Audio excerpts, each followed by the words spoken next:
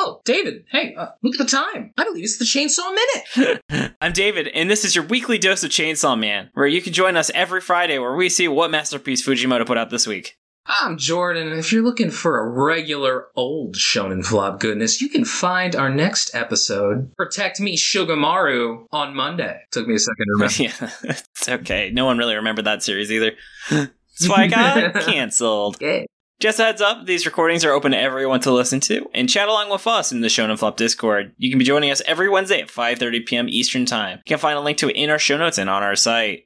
Oh yeah, we got some friends in here right now. We'd love to have you too. But anyway, that's not why we're here. No, it's not. We're here to celebrate a true auteur, a true master of his fucking craft. And that is a little guy known as Tatsuki Fujimoto, right? Hell yeah. Chajimoto in the flesh. Chajimoto, yeah. So David, what devil have you been dealing with this week? I've been dealing with the schedule devil, man. It's just so many move meetings, guests that you try and coordinate with them, and they're like, yeah, I'll be on the show, and then they just don't respond after you email them 4 times, you know? Yeah. It is not a fun time trying to nail some of these people down. I understand, yeah. How about you?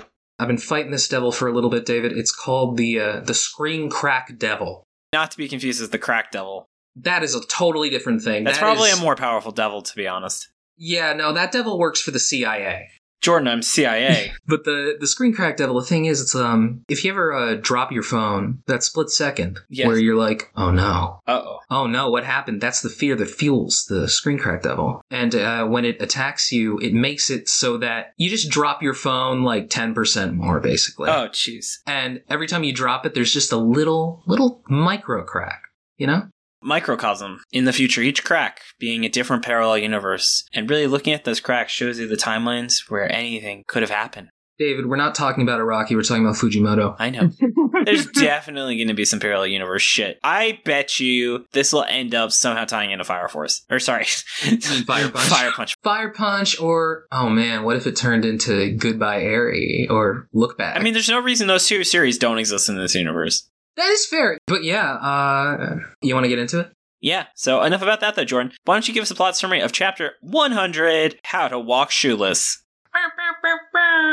Alright, here's the plot summary. Mitaka begins searching for a devil to catch with her assigned partners. Yuko, a girl Mitaka's age who loves Chainsaw Man, like, she has, like, real good taste, I'm just saying, like, and Yoshitada, the cute guy that the War Devil suddenly asked out in the previous chapter. Mitaka is mortified by this, and some passing girls start gossiping about how she totally fucking killed Bucky. And like, are you serious? She's really cool with just showing her face around here after that? Ugh, look at her. You know how teenage girls are. This is too much for her, and she decides to go home, only to discover, David, someone gave her the old meat shoes. Uh-oh. The old meat shoes prank. Classic. I remember the first time I got meat shoed. Oh. How I met my first wife. I remembered that. We had to have a whole assembly where my principal said you gotta stop throwing raw chicken on the sneakers of your classmates if they kill the chicken devil that you all love. Yeah, well, my class actually, we had to deal with the apple devil, which, surprisingly, even more bloody end. That's why I don't really mess with kitchen shears anymore. I remember the trial after that. It was, it had a lot of legal precedent that is still affecting us every day. Let's just say the juice gets to squeeze sometimes, even though that's not what you do with apple juice. Clearly bottling up her rage, Mitaka walks home in her socks, telling herself over and over that she's totally fine, which is what you do when you're fine. Popcorn David. The War Devil is pissed about how this is hurting their feet. Oh, what a little baby. And offers to kill the bullies. Oh, what a little baby. All through, Mitaka declines for some reason. That's a note, Jordan. I want to say, I do not condone killing your bullies. You should emotionally scar them through TikTok videos. However, Yuko follows her, offering her one of her shoes to Mitaka because she's the first actually nice character in this part. Mitaka refuses, and Yuko says she has to catch her to give her the shoe back. But Yuko tricked her because that's when they get to her house. She forces Mitaka to take her other shoe. Totally tricked her. I guess Chainsaw Man fans really are just kinder and better people than everyone else. Just like Shonen Flop fans. Here's looking at you. Yeah! Well, you know, if you're a Shonen Flop fan, even if you don't like Chainsaw Man, you are also partly a Chainsaw Man fan. That is true, yes. If you're not a Chainsaw Man fan, then maybe you shouldn't be a Shonen Flop fan. Anyway. I appreciate, by the way, one of our listeners, Dude Rocks, who is counting, much like our episode on Ayashimon, how many times we mentioned that series that has to do with chainsaws. I feel this number is probably going to get very high, because this is literally the point of this series. And Dude Rocks, that better not count. I feel like we should just come up with alternative names for this series. We're just like Blade Whirl Guy. What if we try and see how high we can get the number? Without making it obvious. I think we shouldn't bully our listeners, but Chainsaw Man, Chainsaw Man, Chainsaw Man, Chainsaw Man,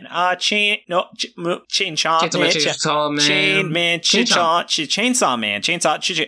All right. Chainsaw Man. We're gonna get the playback on that later of how many times I actually said the word Chainsaw Man. Sorry, Dude Rocks, but I love you for doing the count. I guess we just totally missed you up there. Yes, we did. Jordan was like, oh, what a dick. And then when I got into when I was half saying it, then you were like, David's just a terrible person. No, I was like, oh, I see what you're doing, David. Okay, yeah, all right. I like the cruelty sometimes, David. I like what it brings out of you sometimes, you know? I'm just a crazy psycho. You know, David. What's up? You just kind of twisted, you know? Yeah. More like the Joker devil. Oh, and you want to know how I got these scars? It was by making a podcast. Because we live in a society. I can't believe he said that in the Snyder Cut. Anyway, David, why the fuck was this chapter 10 out of 10 this week? I would say this chapter really showed those interesting character moments we actually expected last week. This chapter would just jump ahead in a bunch of dead students from some, like, devil, like, they were hunting the, I don't know, like, the fucking, I'm trying to think of a devil that sounds weird, the literature devil, you know? And he just killed them all. The car devil. The car devil? The car devil has to be, like, super powerful. That's why I mean the literature though. at first you're like, that's gotta be weak. Then you're like, actually, literature, a lot of people have died because of literature. What about the moped devil? You know, you never think about it, but like a moped could kill you if you ride it. Yeah, there you go. Oh, the bicycle devil. Oh, yeah. Oh, so I thought that was really fun. Yeah, and then I just appreciate the character and the lack of action compared to the arc chapters made this a nice contrast. What I really like about this, you kind of touched on it there, there's a niceness here. I think what Fujimoto realized after Fire Punch, I bring this up a lot because there was an obvious, very clear shift. Yeah. And I think what he realized is, oh, I can do the dark stuff if I just have something sweet happen too, like genuinely nice to make up for it. Like, yeah, this is an element of look back, you know? It's just so nice. The first chapter was Goodbye Eerie. This one is definitely a look back. Like that running chasing scene is straight out of look back. Yes. Fujimoto is like one of the only authors in shonen manga that consistently shows like young girls being friends. Yeah. Well, that's because he is a 9-year-old girl. Yes, exactly. It's just something you don't see otherwise. But yeah, I guess a 9-year-old girl will know more about that. But I also want to say, one of the things I really like about part 2 so far is that in part 1, we very rarely got like a sense of how the world at large is affected by the devils. Well, there was hints of it in the first chapter when they talk about the Chainsaw Man snacks, but I guess that's more of his influence on the cultural zeitgeist. I mean, just the part in general. I mean, like, part 1, we didn't really get that at all because we were just with Denji. Mm-hmm. But, like, part 2 as a whole, like, you know, they have to go hunting devils. It starts out with, hey, kids, in this normal Japanese class, here's a pet devil. They are all going to kill and eat. And it's interesting. Like, you get more of a context for the world that Denji exists in. And it turns out, David, yeah, the real devils are people. Yeah, I think it's a really awesome touch. The fact that the series very easily could take the lazy route where the average person doesn't know about devils and they just have memory, like how we saw with the last Sayuki. But no, devils are just a part of life. There are devil clubs. People have devils as pets. Yeah. You know, people know what it means to be a hybrid or a fiend. And I think that just adds a really interesting idea that really weakens series like Ayashimon, where all the interesting elements were segregated from just how the world works. Which is to note, Chainsaw Man's unique in that it is technically the real world, but you see how it's been twisted by all of the lore of the series. Like the fact that nuclear weapons don't exist has substantial repercussions to the structure of the world's politics. Yeah. Like Donald Trump became president 20 years earlier. Well, I mean, also it's just, he has restraint. Like, the world is affected heavily by devils, but, like, it still feels like a normal world. Even though everyone is acting, like, extremely hysterically, like, humans in this series, like, that wasn't just a joke. Like, they are significantly more demonic than the devils usually are. The real devil is man. Except for the fact that Makamo was actually a devil, which kind of took away from that message. There are devils and then there are devils, you know? Oh, what about the detail devil? Because, you know, the devil's in the details. Yeah, and then they'll fight the Jersey devil. Yeah! David, a lot of people are afraid of Jersey. That's true. The Jersey Devil might actually be pretty strong. To reincarnate as the New Jersey Devil. Jordan's like, damn. It is already in New Jersey. Everything's legal in New Jersey. Including the devil. Anyway, yeah, and also, I just really love Yuko. I think she's so sweet. It's so... So here's your guess. Do you think she's A, actually evil, or she's like a demon hunter? Or do you think B, she's going to just die very emotionally sometime in the near future? I think that's really the only two options for her. But it's Fujimoto, so you could pick a third path. But I assume she's either a demon hunter, someone evil, or she dies. I hope that none of those things happen. So what do you think it is? I think that Yuko becomes, fuck it. I think that Yuko gets like a devil power. I don't fucking know. I think what happens is that, the war devil freaks out Yuko, and will make me sad. She makes a thing with the peace devil, the only one that can keep the war devil in line. War and peace. Yes. Very nice.